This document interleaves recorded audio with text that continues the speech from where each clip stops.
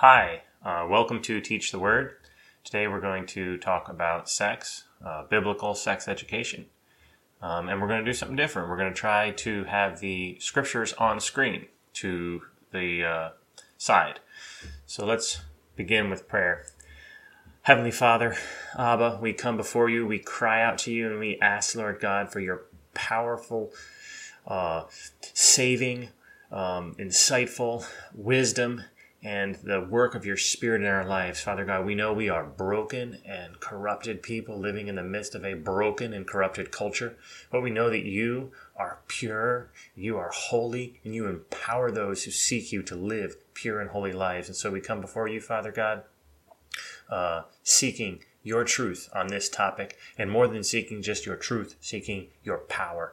In Jesus' name we pray. Amen. So, the topic is very pertinent to our world today, to our culture today. We live in the midst of a culture that has confused ideas about sex and that needs or is in need of redemption. So, we're going to break this up into three parts, basically. Where the Bible is commanding sex and celebrating sex and the good side of sex. Then we're going to move into where sex is perverted by the enemy for his purposes and gains, and then we're going to move into the third part, which is the redemption of sex. So. This is something that I put together from Scripture to be an encouragement to believers who are seeking what the Word of God is teaching about sex, but also as a resource for those who are seeking to instruct others, especially parents seeking to instruct their children. So let's start with sex begins. That basically is in the creation narrative. So if we go to Genesis 1, you'll see, "Then God said, 'Let us make man in our image, according to our likeness. Let them have dominion over the fish of the sea, over the birds of the air, over the cattle, over all the earth.'" So I should realize that even though I have it up on the screen, someone might just be listening as in a podcast and not reading. So I need to. I'm reading Genesis 1, started in verse 26. And I'm going to read through 29, and I just read 26. And now we're going to read 27. Man has dominion over all the creatures. God's creating man have dominion over all the creatures is verse 26. Verse 27. "So God created man in his own image. In the image of God, he created him. Male and female, he created them. Then God blessed them, and God said to them, 'Be fruitful and multiply. Fill the earth and subdue it. Have dominion over the fish of the sea, over the birds of the air, and over..." I lost my place. "Over the fish of the sea, over the birds of the air, and over every living thing that moves upon the earth. And God said, 'See, I have given you every herb that yields seed, which is on the face of the earth, and every tree whose fruit yields seed. To you it shall be for food.'" So that's God's instruction to man at his creation. What is he saying? To be fruitful and multiply, fill the earth. Have dominion. That's a imperative, a command God's giving to the human race, and it is only capable of being fulfilled through sex, being fruitful and multiplying. That's the command. There's another thing that I would like to point out in this verse, and that is that God makes mankind in two genders, male and female, and that's it. There's no other added anything else there, just male and female. All right, so that's one face of the creation narrative. You have the family, the filling of the earth, and you have male and female coming together, producing offspring, right? Then let's look at a more intimate description of this, where the man and the woman, first man and the woman actually come together, and that's Genesis chapter 2. We can start in verse 18. So we just got to type this in up here, Genesis 2, 18. Hush, man. All right. And the Lord God said, "It is not good that man should be alone. I will make him a helper comparable to him." So you get the idea of God's intent for marriage here. Is that a man and a woman would come together in a way that they compatibly complement, help one another. I will make him a helper comparable to him. Out of the ground the Lord God formed every beast of the field, every bird of the air, and brought them to Adam to see what he would call them. And whatever God called each living creature, that was its name. So Adam gave names to all the cattle, to all the birds of the air. Again, I'm reading Genesis chapter 2. I started in verse 18. Now I'm on verse 20. So Adam gave names to all the cattle, to all the birds of the air, to every beast of the field. But for Adam there was not found a helper comparable to him. And the Lord God caused a deep sleep to fall on him. Let's just pause there. So what does that mean? That means that in God's design for the human race, a man needs a woman, and a woman needs a man. And God's not okay with the idea of, the man with the dog, or the woman with the dog or the cat, because he brought all those animals to Adam. He said, what was his assessment of the man with the various beasts of the earth? He said, this isn't going to do. There's not a helper found comparable to him. So, verse 21 of chapter 2. And the Lord God caused a deep sleep to fall on Adam, and he slept. And he took one of his ribs and closed up the flesh in its place. Then the rib which the Lord God had taken from the man, he made into a woman. And he brought her to the man. And Adam said, "This is now bone of my bones, and flesh of my flesh. She shall be called woman, because she was taken out of man. Therefore a man shall leave his father and mother, and be joined to his wife, and they shall become one flesh. And they were both naked, the man and his wife, and they were not ashamed." So we see some of the beauty that God intended for human sexuality here in the first meeting of the man and the woman. There's full vulnerability, nakedness, there's no shame, shamelessness attached. There's no shame attached. They're naked, they feel no shame, and they're able to come together and become one flesh. Of course, that refers to a lot more than the act of sex, but it also most certainly does refer to the act of sex, because it's quoted in the New Testament as referring to the act of prostitution being a negative thing, because you're becoming one flesh with the prostitute, which is purely the act of sex. But there's more to it. It's a whole relationship of intimacy. So we see what I just want to call here is kind of the mandate for sex, or the command for sex. Mandate's a better word, I think, and that is a godly family producing offspring, the man and the woman coming together as one. Marriage, family, is the context in which God instituted or mandated sex. What else can we learn about sex from Adam and Eve? Well, if we jump forward to when they have their first child, that would be Genesis 4. So if we go Genesis 4, start in verse 1, you have the first occurrence of the description of sex in the Hebrew Bible, and that is, "Now Adam knew Eve, his wife, and she conceived and bore Cain and said, I have acquired a man from the Lord." Now this is a very literal English translation. If you were to read a looser translation that's trying to modernize the language, it would do something like, and Adam lay with his wife Eve, or some modern English euphemism for sex. But here we have the Hebrew Bible's euphemism for sex, which is the verb to know. And it is used of sex no matter what the type of sex is. If someone's raping someone, this is the verb that's used. It's a euphemism for sex. So we see that in Genesis 19, where the city of Sodom, all the men in the city of Sodom gather together to rape these two angels. And that's the verb that's used. But I think that euphemisms tell us something about the understanding of what's going on, the intent, the true intent for sexuality, and that is knowing, deeply knowing.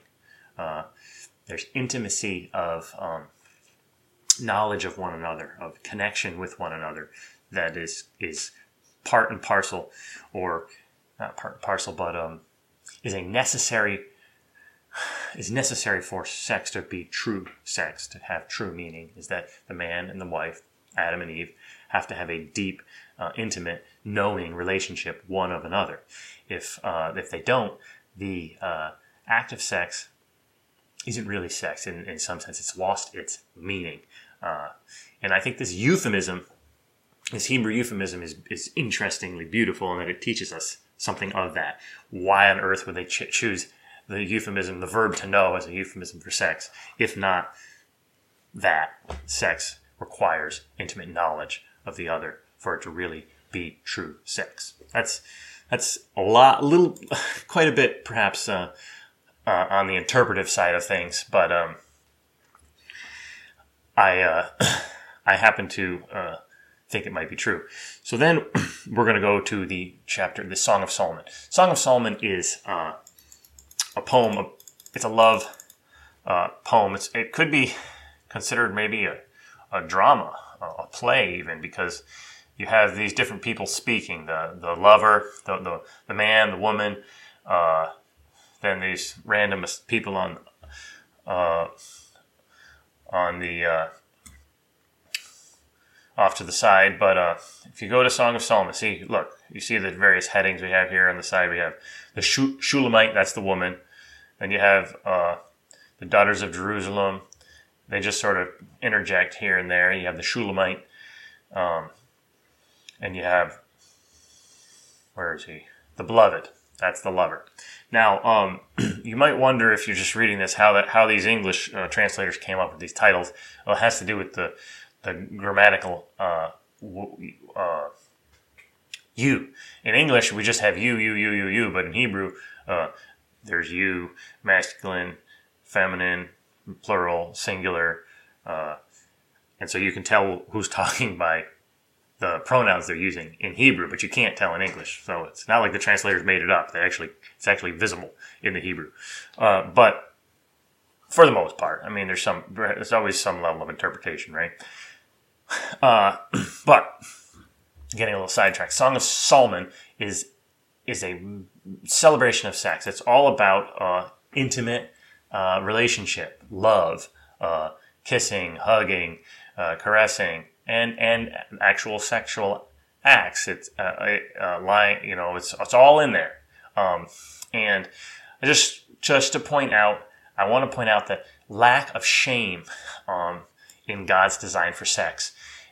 Shame is immensely a part of Satan's perversion of sex, but in God's design for sex, there is no shame. So I want to just point out the celebration of each other's bodies. So the man and the woman celebrating each other's bodies. So if we go to chapter 4 and we read verses 1 through 9, you'll have a celebration of the woman's body. So we have the man speaking, and he says, verse 1 of chapter 4, "Beloved, you are fair, my love. Behold, you are fair. You have dove's eyes behind your veil. Your hair is like a flock of goats going down from Mount Gilead. Your teeth are like a flock of shorn sheep which have come up from the washing, every one of which bears twins, and none is barren among them. Your lips are like a strand of scarlet, and your mouth is lovely. Your temples behind your veil are like a piece of pomegranate. Your neck is like the Tower of David, built for an armory, on which hang 1,000 bucklers, all shields of mighty men. Your 2 breasts are like 2 fawns, twins of a gazelle which feed among the lilies, until the day breaks and the shadows flee away. I will go my way to the mountain of mirth and to the hill of frankincense. You are all fair, my beloved, and there is no spot in you.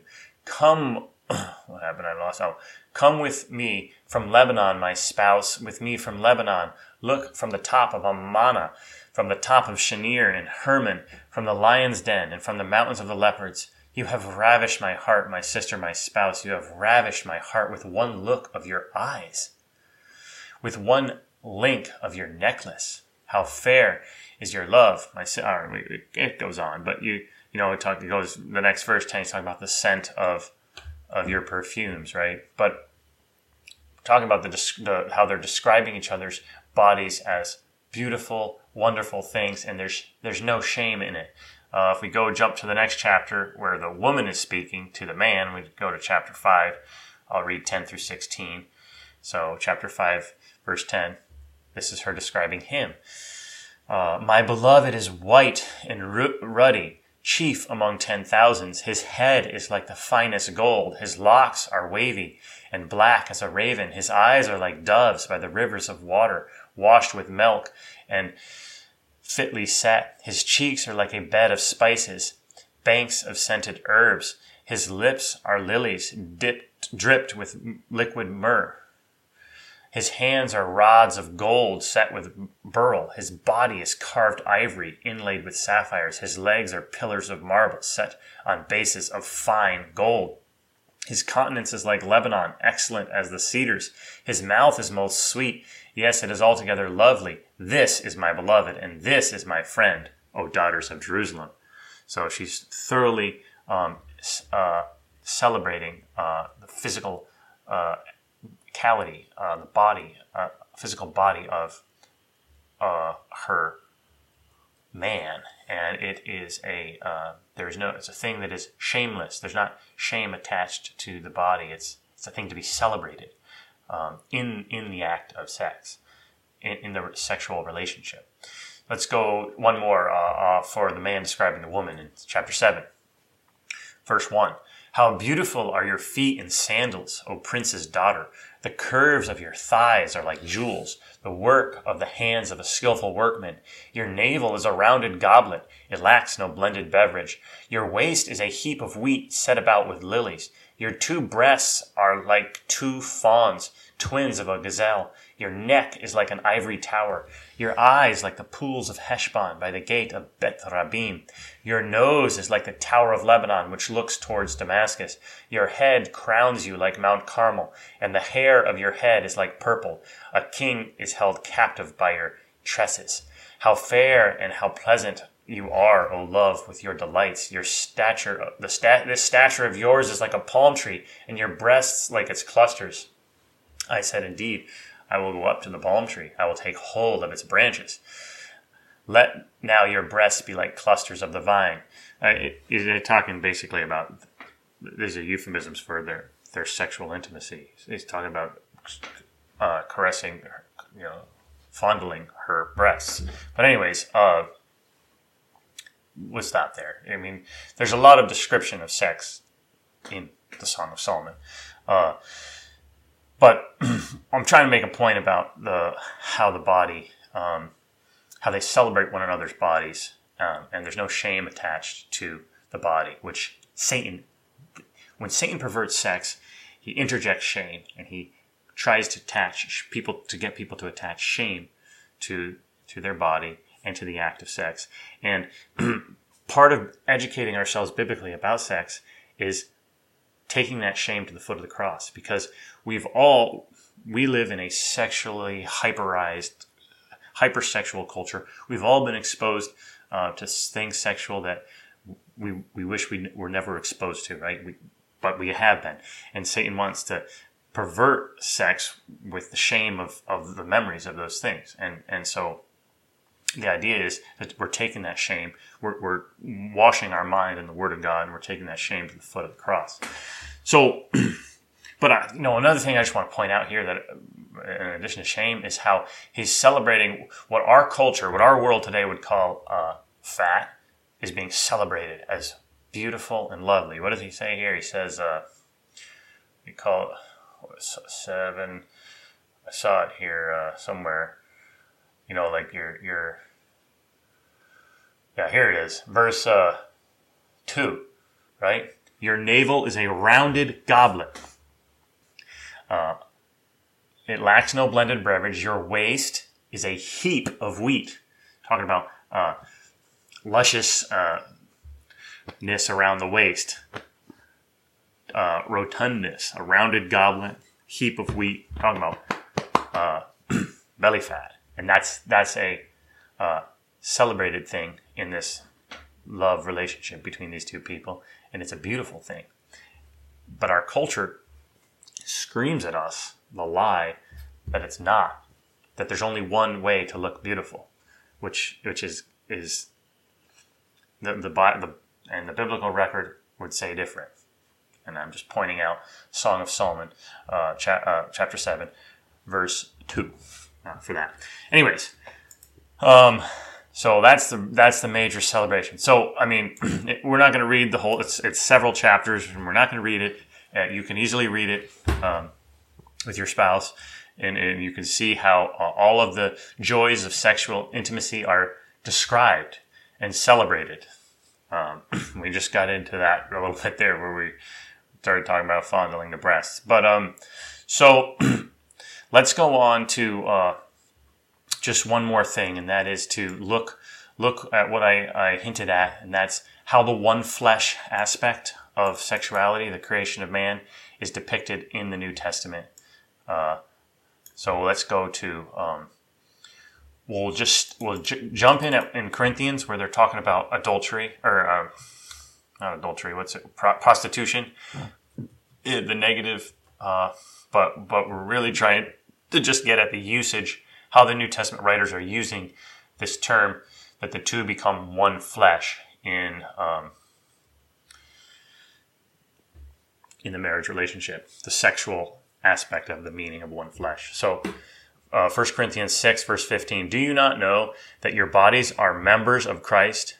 Shall I then take the members of Christ and make them members of a harlot? Certainly not. Or do you not know that he who is joined to a harlot is one body with her? For the two, he says, shall become one flesh. But he who is joined to the Lord is one spirit with him. Flee sexual immorality. Every sin that a man does is outside the body, but he who commits sexual immorality sins against his own body. Or do you not know that your body is a temple of the Holy Spirit, who is in you, whom you have from God? You are not your own, for you are bought at a price. Therefore glorify God in your body and in your spirit, which are God's. So there's a high calling or challenge for how we use our body here in 1 Corinthians 6. But I want to point out the connection between human sexuality, the sex act between a man and woman in marriage, and the relationship between Christ Jesus and the church, his bride. So what did he say? If you go join yourself with a harlot, you're one body with her. Because of the truth of Scripture, the two shall become one flesh. That's Genesis 2, where sex is created, right? But he who is joined to the Lord is one spirit with him. And that's what we're called to be, joined to the Lord. In a way that is analogously comparable to our relationships with our spouses, our sexual relationship with our spouse. There's an analogous comparison to our relationship with Christ is analogous to that. So let's look at Ephesians 5:22 through 33, where Paul really lays this out very clearly. What I just said, he says, but much better. So we'll start in verse 22. How sex is God created sex for the joy and the pleasure of it. He celebrates it with the Song of Solomon. He put that into his word, a long narrative celebrating sex. But in addition to that, he also has sex pointing to something greater, and that's the intimacy of sexual relationship between man and woman. Points to the intimacy of the relationship between us and our God, us and Christ, in the spiritual intimacy. So you have the physical intimacy pointing to the spiritual intimacy. So let's just read Ephesians 5:22 through 33. So starting in verse 22 of Ephesians 5. Women or wives, submit to your own husbands as to the Lord. For the husband is head of the wife, as also Christ is head of the church, and he is the Savior of the body. Therefore, just as the church is subject to Christ, so let wives be subject to, or I lost my place. So let wives be to their own husbands in everything. Husbands, love your wives, just as Christ loved the church and gave himself for her, that he might sanctify and cleanse her with the washing of water by the word, that he might present her to himself a glorious church, not having spot or wrinkle or any such thing, but that she should be holy and without blemish. So husbands ought to love their own wives as their own bodies. He who loves his wife loves himself. For no one ever hated his own flesh, but nourishes and cherishes it, just as the Lord does the church. For we are members of his body, of his flesh, and of his bones. For this reason a man shall leave his father and his mother, and be joined to his wife, and the two shall become one flesh. This is a great mystery, but I speak concerning Christ and the church. Nevertheless, let each one of you, in particular, so love your own wife as himself, and let the wife see that she respects her husband. So in a mysterious way, where the man and woman come together in the act of sex and they become one flesh, and they're participating in each other's body, sharing each other's bone, members of each other's flesh and bone. We as believers are spiritually connected to Christ, and in a spiritual sense, we are members of Christ's own body, of his flesh and of his bone. And it's a truth that speaks wider. And just like it's adulterous to neglect Christ and to pursue our own agendas and desires and idols of our heart, that's described as adultery, because it's the relationship with Christ is supposed to be like the relationship with our spouse, monogamous. So that's in a nutshell the good.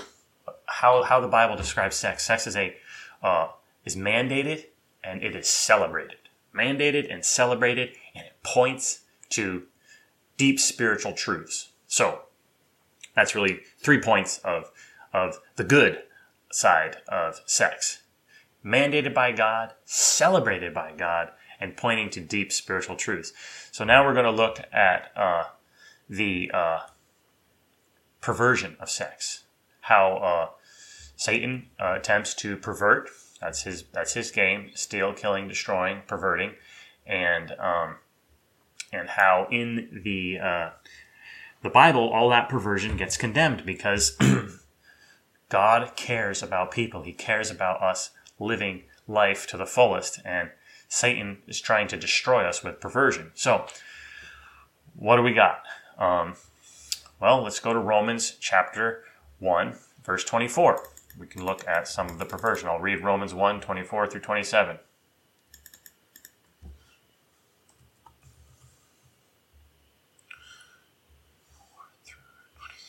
Romans 1, 24 through 27. Therefore, God also gave them up to uncleanness in the lusts of their hearts, to dishonor their bodies among themselves, who exchanged the truth of God for the lie, and worshipped and served the creature rather than the Creator, who is blessed forever. Amen. For this reason, God gave them up to vile passions, for even their women exchanged the natural use for what is against nature. Likewise also the men, leaving the natural use of women, burned in their lust for one another, men with men, committing what is shameful, and receiving in themselves the penalty of their error which was due. And even as they did not like to retain God in their knowledge, God gave them over to a debased mind, to do those things which are not fitting, being filled with all unrighteousness, sexual immorality, and wickedness, covetousness, maliciousness. The list goes on. This is a snapshot of a passage that's describing the downward spiral of the depravity of man as they reject God. They reject worshiping God, and they seek to fulfill themselves outside of God. The spiral goes downward and downward and downward, more twisted and more perverted, because when you're seeking to fulfill yourself outside of God, you're falling for the bait of the enemy, who wants to steal, kill, pervert, and destroy. So that's a description of the downward spiral. So what do we see there? Well, it's the same thing we saw in Genesis 1, where sex was mandated in the creation act. It's man and woman. It's not woman and woman or man and man. It's just two genders, men and women, and this is God's design for it. And all of the other ways you could conceive or imagine of sex is perversion of God's original plan. Man and woman only. One man, one woman. So, what else is forbidden? Incest. Incest comes up a lot in the Bible. It's extensively mentioned in the Mosaic Law. All kinds of regulations against incest, specified which relationships are forbidden sexually, and which is basically any close relationship, from but we also see it in the New Testament. I focus on the New Testament because a lot of people have a hard time understanding why and how the Old Testament law can be certainly the majority of it still applicable to our lives today, and that's a topic that I don't really want to address. It's a lengthy topic. I don't want to address it in the middle of a video on a different topic. So I'm trying to focus on the New Testament, but we will go to the law because the law is beautiful. Some of my favorite passages. Anyways, what do we see? Incest condemned in the Corinthian church. Big issue of church discipline around this issue of incest. What's the incest going on here? It is actually reported, 1 Corinthians 5, verse 1, it is actually reported that there is sexual immorality among you, and such sexual immorality as is not even named among the Gentiles, that a man has his father's wife. And you are puffed up and have not rather mourned that he who has done this deed might be taken away from among you, for indeed... And it goes on to how Paul is talking about how church discipline needs to happen for this issue, but there's the incest. Close family, what is he? A man has his father's wife. So you get what that is. That's we don't need to elaborate more, but it's the perversion of sex through incest. We see a lot more of that in Leviticus. Actually, why don't we go to Leviticus 20?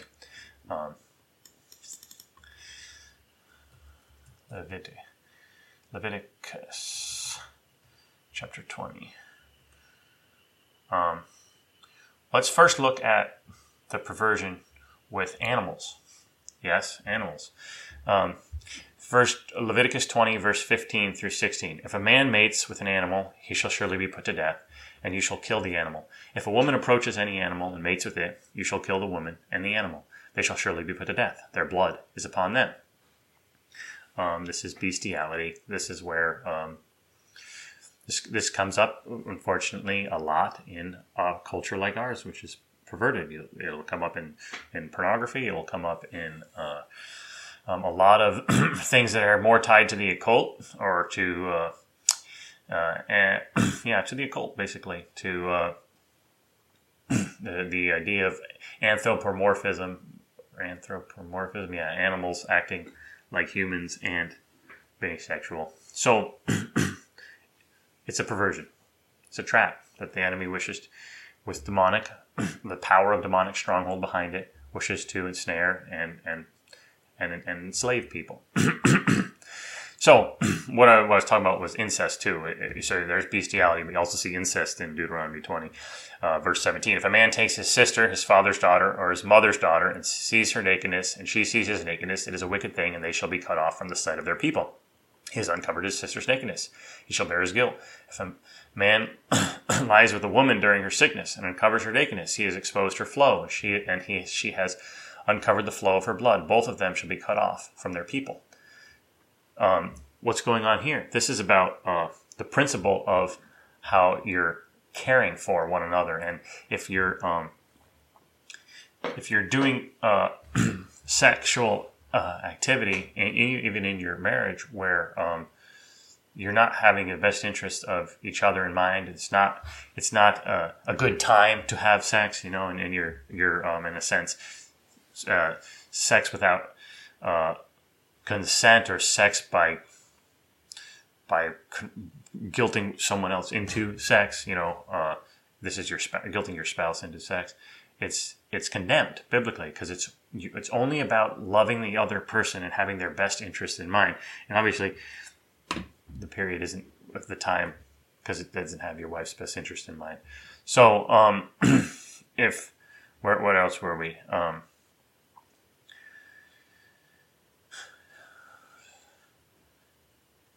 Okay. You shall not uncover the nakedness of your mother's sister, of your father's sister, for that would uncover his near of kin. They shall bear their guilt.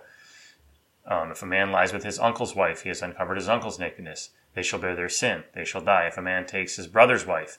These are all the close family relationships, which is incest, where So incest is condemned. Any close family relationship, anything that connects you with a close family member sexually is condemned in the Bible as incest, in the Mosaic Law and also in the New Testament, as we saw in Corinthians. So anyways, we had, what are we talking about? We talked about male and female only, and anything that's not is condemned, and that includes animals as well. And we saw incest condemned, and now we'll just look at the idea of the marriage covenant, how sex outside of marriage, or sex when one is not married, is condemned biblically. We're in Leviticus. Why don't we just bounce over to Leviticus 19:20, read 20 through 22, and then we'll go to the New Testament to look at this, how sex before marriage is condemned. Sex is only condoned within marriage, really, is the point. Leviticus 19. Whoever lies carnally with a woman who is betrothed to a man as a concubine, and who has not at all been redeemed, nor given her freedom, for this there shall be scourging, but they shall not be put to death, because she was not free. And he shall bring his trespass offering to the Lord at the door of the tabernacle of meeting. A ram is a trespass offering. The priest shall make atonement for him with the ram of the trespass offering before the Lord for his sin which he committed, and the sin which he has committed shall be forgiven him. This is actually one of the most interesting chapters in the Bible to me, Leviticus 19. It is all about the holiness of God.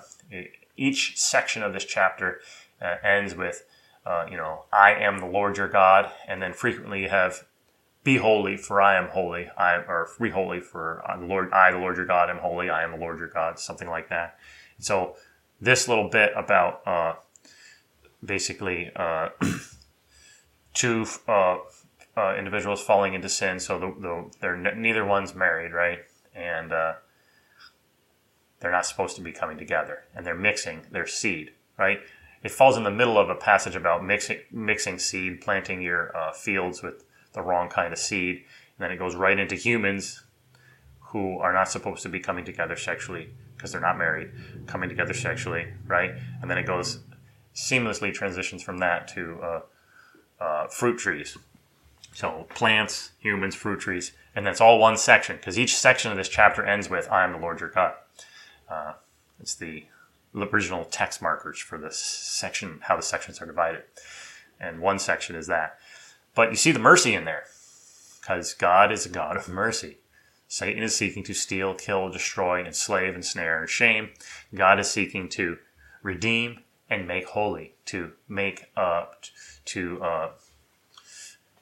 cause people to bear his image and help them to bear his image well. It's the process of sanctification, becoming like Christ. That's the journey of the Christian walk. So anyways, we're looking at Leviticus 19 to see about sex before marriage, sex not in the context of marriage. But let's look at the New Testament, because I know that for Christian listeners, which I don't think I have any listeners that aren't Christians on here, the New Testament's the important book. So let's look at 1 Corinthians 7, start in verse 1, and I'll read about 10 verses. Now concerning the things of which you wrote to me, it is good for a man not to touch a woman. Most likely in the way this is constructed, that is what they wrote him, and he's quoting it back to them. They wrote asking him this question, is it good for a man not to touch a woman? And he's saying, now concerning the things you wrote of me, is it good for a man not to touch a woman? And then he's going to start talking about that topic. So they wrote asking him about human sexuality, right? What is his response? Nevertheless, because of sexual immorality, verse 2, let each man have his own wife, and let each woman have her own husband. Let the husband render to his wife the affection due her, and likewise also the wife to her husband. The wife does not have authority over her own body, but the husband does. And likewise the husband does not have authority over his own body, but the wife does. Do not deprive one another except with consent for a time, that you may give yourselves to fasting and prayer, and come together again, so that Satan does not tempt you because of your lack of self-control. But I say this as a concession, not as a commandment. For I wish that all men were even as I myself, but each one has his own gift from God, and one is one in this manner and another in that. But I say to the unmarried and to the widows, it is good for them if they remain even as I am. But if they cannot exercise self-control, let them marry. For it is better to marry than to burn with passion. So we'll stop there. That's his address to the unmarried. And what's his address? If you can't control your sexual drives, you get married. So in other words, it's not permissible to have sex outside of marriage. Marry and have sex within the bounds that God intended, the beautiful bounds that God intended for, which is the marriage bounds. So it's condemned before marriage, very clearly. In this passage here where Paul's writing to the unmarried and in the Mosaic Law. That was 1 Corinthians 7, 1 through 9. So, but then also outside of marriage, it's condemned. So there's a marriage covenant between the man and the woman, and anything outside of that is adultery, which is breaking that covenant, and all of the stuff outside of that covenant is condemned. And we see that, let's go back to the Mosaic Law. Let's go back to Leviticus 20, where we were. We see that there, because 20, verse 10. The man who commits adultery with another man's wife, he who commits adultery with his neighbor's wife, the adulterer and the adulteress shall surely be put to death. So there's no way to soften that one. It's punishable by death. It's not okay. It destroys people's lives, destroys people's hearts. Let's look at Malachi, the prophetic book, where it's just the heartache of adultery is described in detail. The infidelity of the marriage relationship being broken, the intimate relationship, that knowing relationship, that wonderful relationship being crushed. Let's read how this is described poetically by the prophet Malachi. And this is the second thing you do. You cover the altar of the Lord with tears, with weeping and crying. What are these tears? These are tears of heartache, of broken hearts, with weeping and crying. So he does not regard the offering anymore, nor receive it with goodwill from your hands. Yet you say, for what reason? Because the Lord has been witness between you and the wife of your youth, with whom you have dealt treacherously. Yet she is your companion, and your wife by covenant. But did he not make them one, having a remnant of the Spirit? And why one? He seeks godly offspring. So this is going back to the theology of Genesis, where we started, Genesis 1 and Genesis 2, where the being fruitful and multiplying, the idea of sex mandated within the context of the marriage relationship for family. So God made them one. He's citing back to the creation narrative. Where was I? Did not God, he not make them one, having a remnant of the Spirit? And why one? He seeks godly offspring. Therefore take heed to your spirit, and let none deal treacherously with the wife of his youth. For the Lord God of Israel says that he hates divorce, for it covers one's garment with violence, says the Lord of hosts. Therefore take heed to your spirit, and do not deal treacherously. So that was Malachi chapter 3, verses 13 through 16.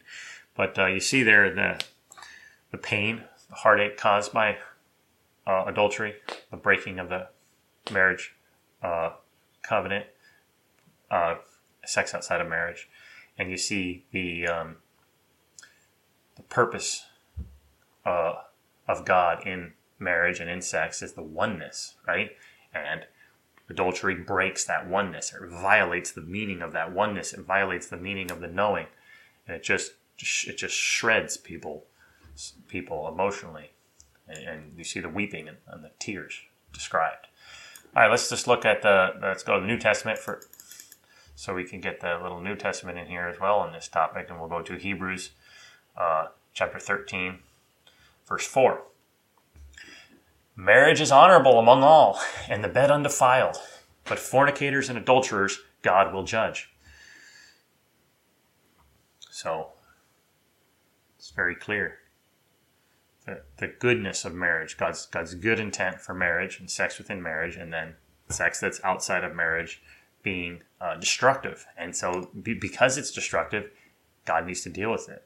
And he deals with those things that are destructive in judgment. But he waits because he's so merciful.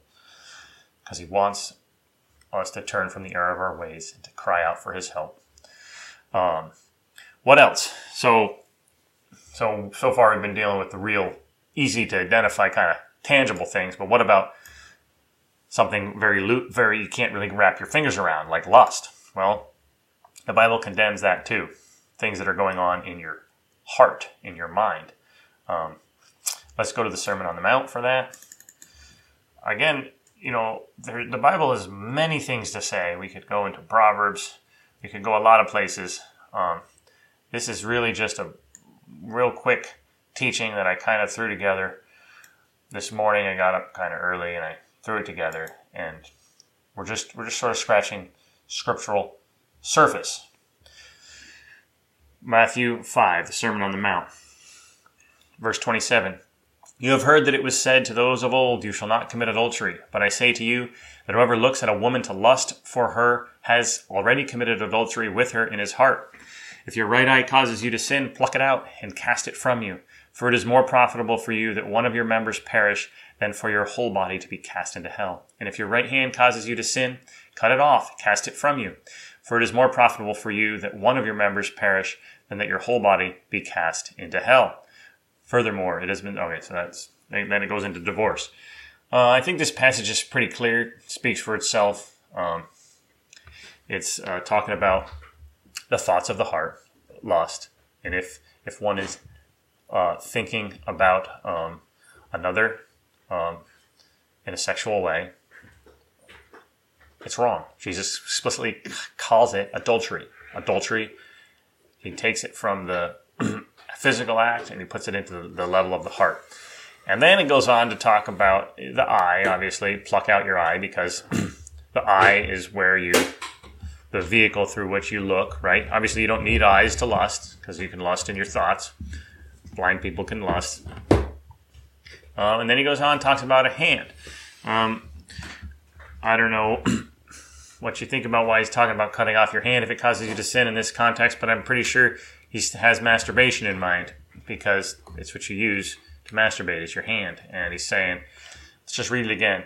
I say to you that whoever looks at a woman to lust for her has already committed adultery with her in his heart. If your right eye causes you to sin, pluck it out, cast it from you.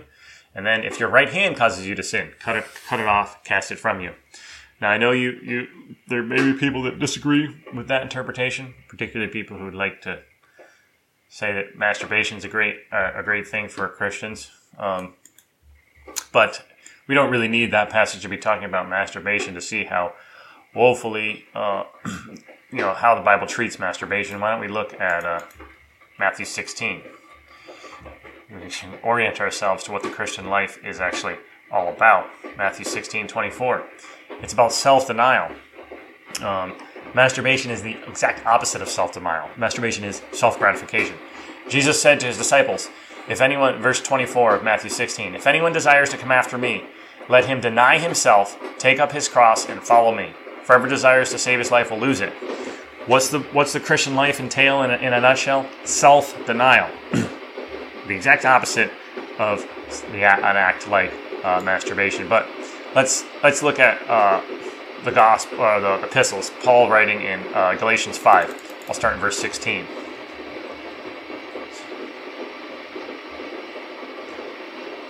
I say then, walk in the Spirit, and you shall not fulfill the lust of the flesh. For the flesh lusts against the Spirit, and the Spirit against the flesh. And these are contrary to one another, so that you do not do the things that you wish. But if you are led by the Spirit, you are not under the law.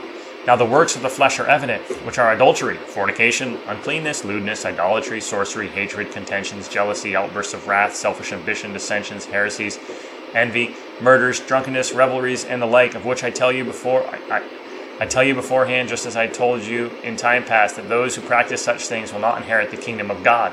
But the fruit of the Spirit is love, joy, peace, long-suffering, kindness, goodness, faithfulness, gentleness, self-control. Against such there is no law. And those who are Christ have crucified the flesh with its passions and desires. If we live by the Spirit, let us also walk in the Spirit. Let us not be conceited, provoking one another, envying one another. So what's the call of the Christian life? It's self-denial. It's crucifying the flesh with its passions and desires rather than gratifying the flesh. So we are called to walk in the Spirit and not fulfill the lust of the flesh. Which rules out things like lust and masturbation, because those are the desires of the flesh that we are called to as Christians to crucify. What else would be condemned in how Satan perverts human sexuality, sex? Well, anything that isn't done in love. Any act of sex that isn't stemming from or done in love is condemned. We saw that in Ephesians 5, where we looked at the marriage relationship, where he says, talking about husbands, love your wives like Christ loved the church, laid down his life for the church. And we also saw the principle of anything that, when we were in 1 Corinthians 6, let's go back to 1 Corinthians 6. 1 Corinthians 6, verses 15 through 20. Do you not know that your bodies are members of Christ? Shall I then take the members of Christ and make them members of a harlot? And then if we go all the way down to the end of that passage, verse 19 and 20, or do you not know that your body is the temple of the Holy Spirit who is in you, whom you have from God? You are not your own, for you were bought at a price. Therefore glorify God in your body and in your spirit, which are God's. We have this principle of being stewards of our body, which is God's temple. So this is a principle that comes into play in a lot of aspects of our life, but certainly comes into play in sex, in that there's no sexual act that causes harm to our bodies or to someone else's body that's permissible. And there's a lot of sexual acts that cause harm to people and to your own body or somebody else's body. And pornography is full of them.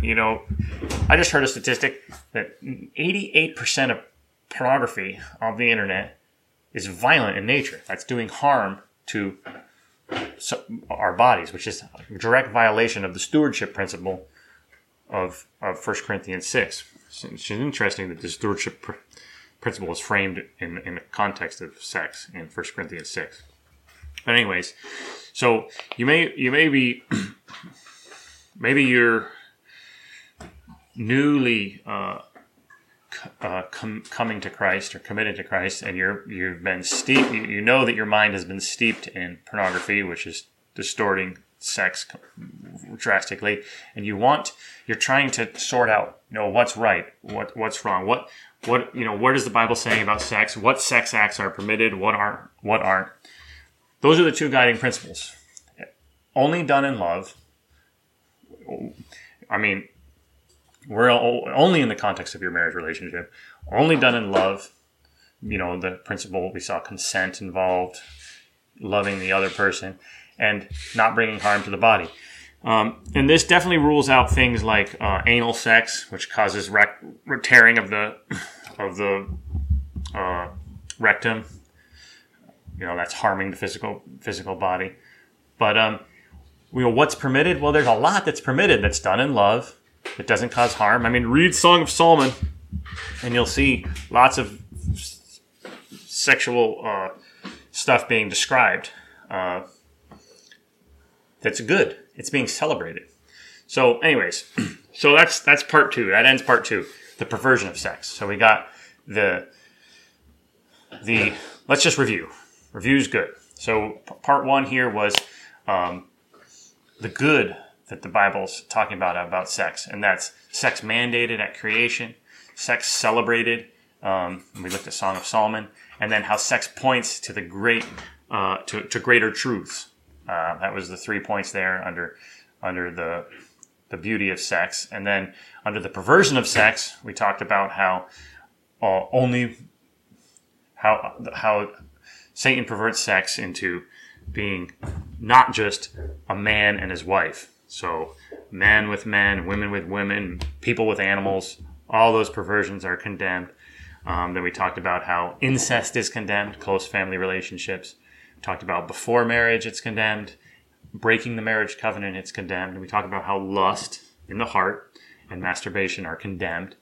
And we talked about how anything that is that is not done in love and that brings harm, violence, hurts one's physical body, harm to the body, is condemned.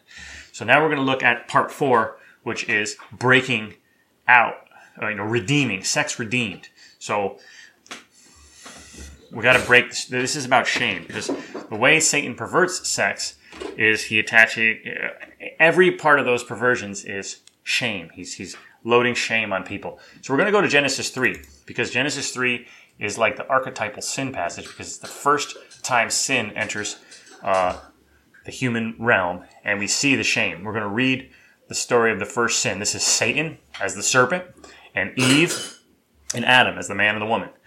Verse 1. Now the serpent was more cunning than any beast of the field which the Lord God had made. And he said to the woman, has God indeed said, you shall not eat of every tree of the garden? And the woman said to the serpent, we may eat of the fruit of the trees of the garden, but of the fruit of the tree which is in the midst of the garden, God has said, you shall not eat it, you shall not touch it, lest you die. Then the serpent said to the woman, you will not surely die, for God knows that in the day you eat of it, your eyes will be opened, and you will be like God, knowing good and evil. So when the woman saw that there was good for food, the tree was good for food, that it was pleasant to the eyes, and a tree desirable to make one wise, she took of its fruit and ate. She also gave to her husband who was with her, and he ate. Then the eyes of both of them were opened, and they knew that they were naked. And they sewed fig leaves together and made themselves coverings. And they heard the sound of the Lord God walking in the garden in the cool of the day. And Adam and his wife hid themselves from the presence of the Lord God among the trees of the garden. Then God called to Adam, and he said to him, where are you? So he said, I heard your voice in the garden, and I was afraid, because I was naked, and I hid myself. And he said, who told you you were naked? All right. This is Satan's game. With all sin, including the wherever there's a line. So what's the line that God lays down here in the garden? Don't eat from this tree. So wherever there's a line, Satan jumps right up on that, and he tries to get us to break the line, to cross the line. So where's there a line in sex? Well, we just looked at all the line. It thrives. It's a beautiful, wonderful thing inside of marriage, where there's intimacy, where there's knowing.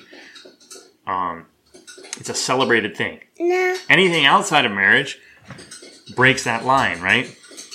Anything that's not a loving marriage relationship of respect and care for one another is going to break that line. All those things are violating God's intent for sex, how he created sex, right? And, honey, come on. And, okay. So, what's Satan do? He tries as hard as he can, the devil and his minions, to get humans to cross the lines that God has established for our own good and our own protection. And he does it here in the garden. And then what happens when you cross the line? Well, we see it very clearly. There's shame. So much so shame that what do? They go and they hide in the bushes from God so that God can't find them. They're running from God. That's what shame does. It drives us away from God. There's fear, right? They're afraid of God. God asks Adam, what are you doing? And he says, or where are you? He says, I'm scared. I was afraid. So I hid. So shame, fear, and of course guilt. Guilt at knowing that you knew the line, yet you crossed the line. These are the tools that the enemy uses to drive us from God. But God shows up. And what does he do? He comes looking for Adam. He comes looking for Eve. Just like he shows up and he comes looking for you and me and every human being on the face of this earth, calling our name. He's calling Adam's name and he's saying, where are you? And then he doesn't just leave him with, oh, you messed up. Yeah, clearly Adam messed up, right? He lays out, there's consequences for crossing the lines, and he lays them out here for them. But what does he do at the end? He heals the shame. Why are they experiencing fear and shame? Because their innocence is broken, and they're aware of their nakedness, and they need to be clothed. And what does God do? God heals that shame at the end of this passage. He takes, where is he? Where is it?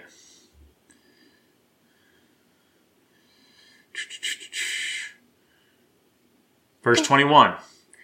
Also for Adam and his wife, the Lord God made tunics of skin, and he clothed them. He clothes our shame. That's what our God does. He comes searching for us when we're hiding from him. He calls our name, and he provides a way to atone for our shame, to clothe our shame.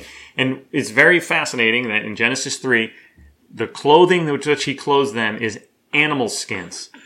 And you can't clothe yourself with animal skins without the life of an animal being given. So something dies in Adam and Eve's place in order to clothe their shame. An animal. And that is the gospel message, is that Christ came, Christ was crucified, he died in our place in order to clothe our shame, to wash our shame away. Let's just read the power of the gospel we'll go to 1 Corinthians, 6:11, I think? or 6:9, maybe. 9 through 11. Yes. This is it right here. This is the power of the gospel. Do you not know that the unrighteous will not inherit the kingdom of God? Do not need to be deceived. Neither fornicators, nor idolaters, nor adulterers, nor homosexuals, nor sodomites, nor thieves, nor covetous, nor drunkards, nor revelers, nor extortioners will inherit the kingdom of God. So what do? Do we go hide in the bushes? No, because God has come. He's come down to the earth. We are all these things. We're all perverted in some way sexually. We're all perverted in some way, lying, cheating, stealing, manipulating. Every one of these things, we're all perverted. But we don't go hide in the bushes because God has come down to earth. He's come into the garden. He's calling our name, and he's killed an animal. He's killed some. He himself has died in our place. Jesus Christ has died in our place to take our shame away. So what does it say here? That was verses 9 and 10. What's verse 11 say? And such were some of you, but you were washed, you were sanctified, you were justified in the name of the Lord Jesus and by the Spirit of our God. And that's the story of Sex Redeemed. Christ has come. Christ has died on the cross in our place to wash us, to sanctify us, to justify us, so that we can live in the newness of his life, surrendering our lives to him, crying out to him for help, washing our minds in the truth of his word about sexuality, and living redeemed. Sex redeemed is a sex without shame, again, because Christ has taken our shame and clothed us. And that's the beauty of the gospel message, which is basically all I have. So in a nutshell, that's just a short 3-part video. It's sex created, sex perverted, and sex redeemed. Thanks for listening. That's some small portion of what the Bible has to say about sex and human sexuality. So biblical sexual education. Let's pray. Lord Jesus, I know that I myself and probably anyone who will ever watch this video has participated in the enemy's bait to steal, kill, and destroy, and in the perversion of sex. However, even if it only be through lust or masturbation, but probably on the internet and pornography because of the astronomical statistics on how pornography is used. Lord God, we know that the enemy places shame on us, fills our hearts, tries to beat us down, tries to get us in the bushes, hiding from you, Lord Jesus. But we know you are a pursuer, a great pursuer of our souls. And so we just come to you. We thank you for your gospel. We thank you that you came down to earth, that you died to take our place, to take our shame away and to clothe it. And we love you, Jesus.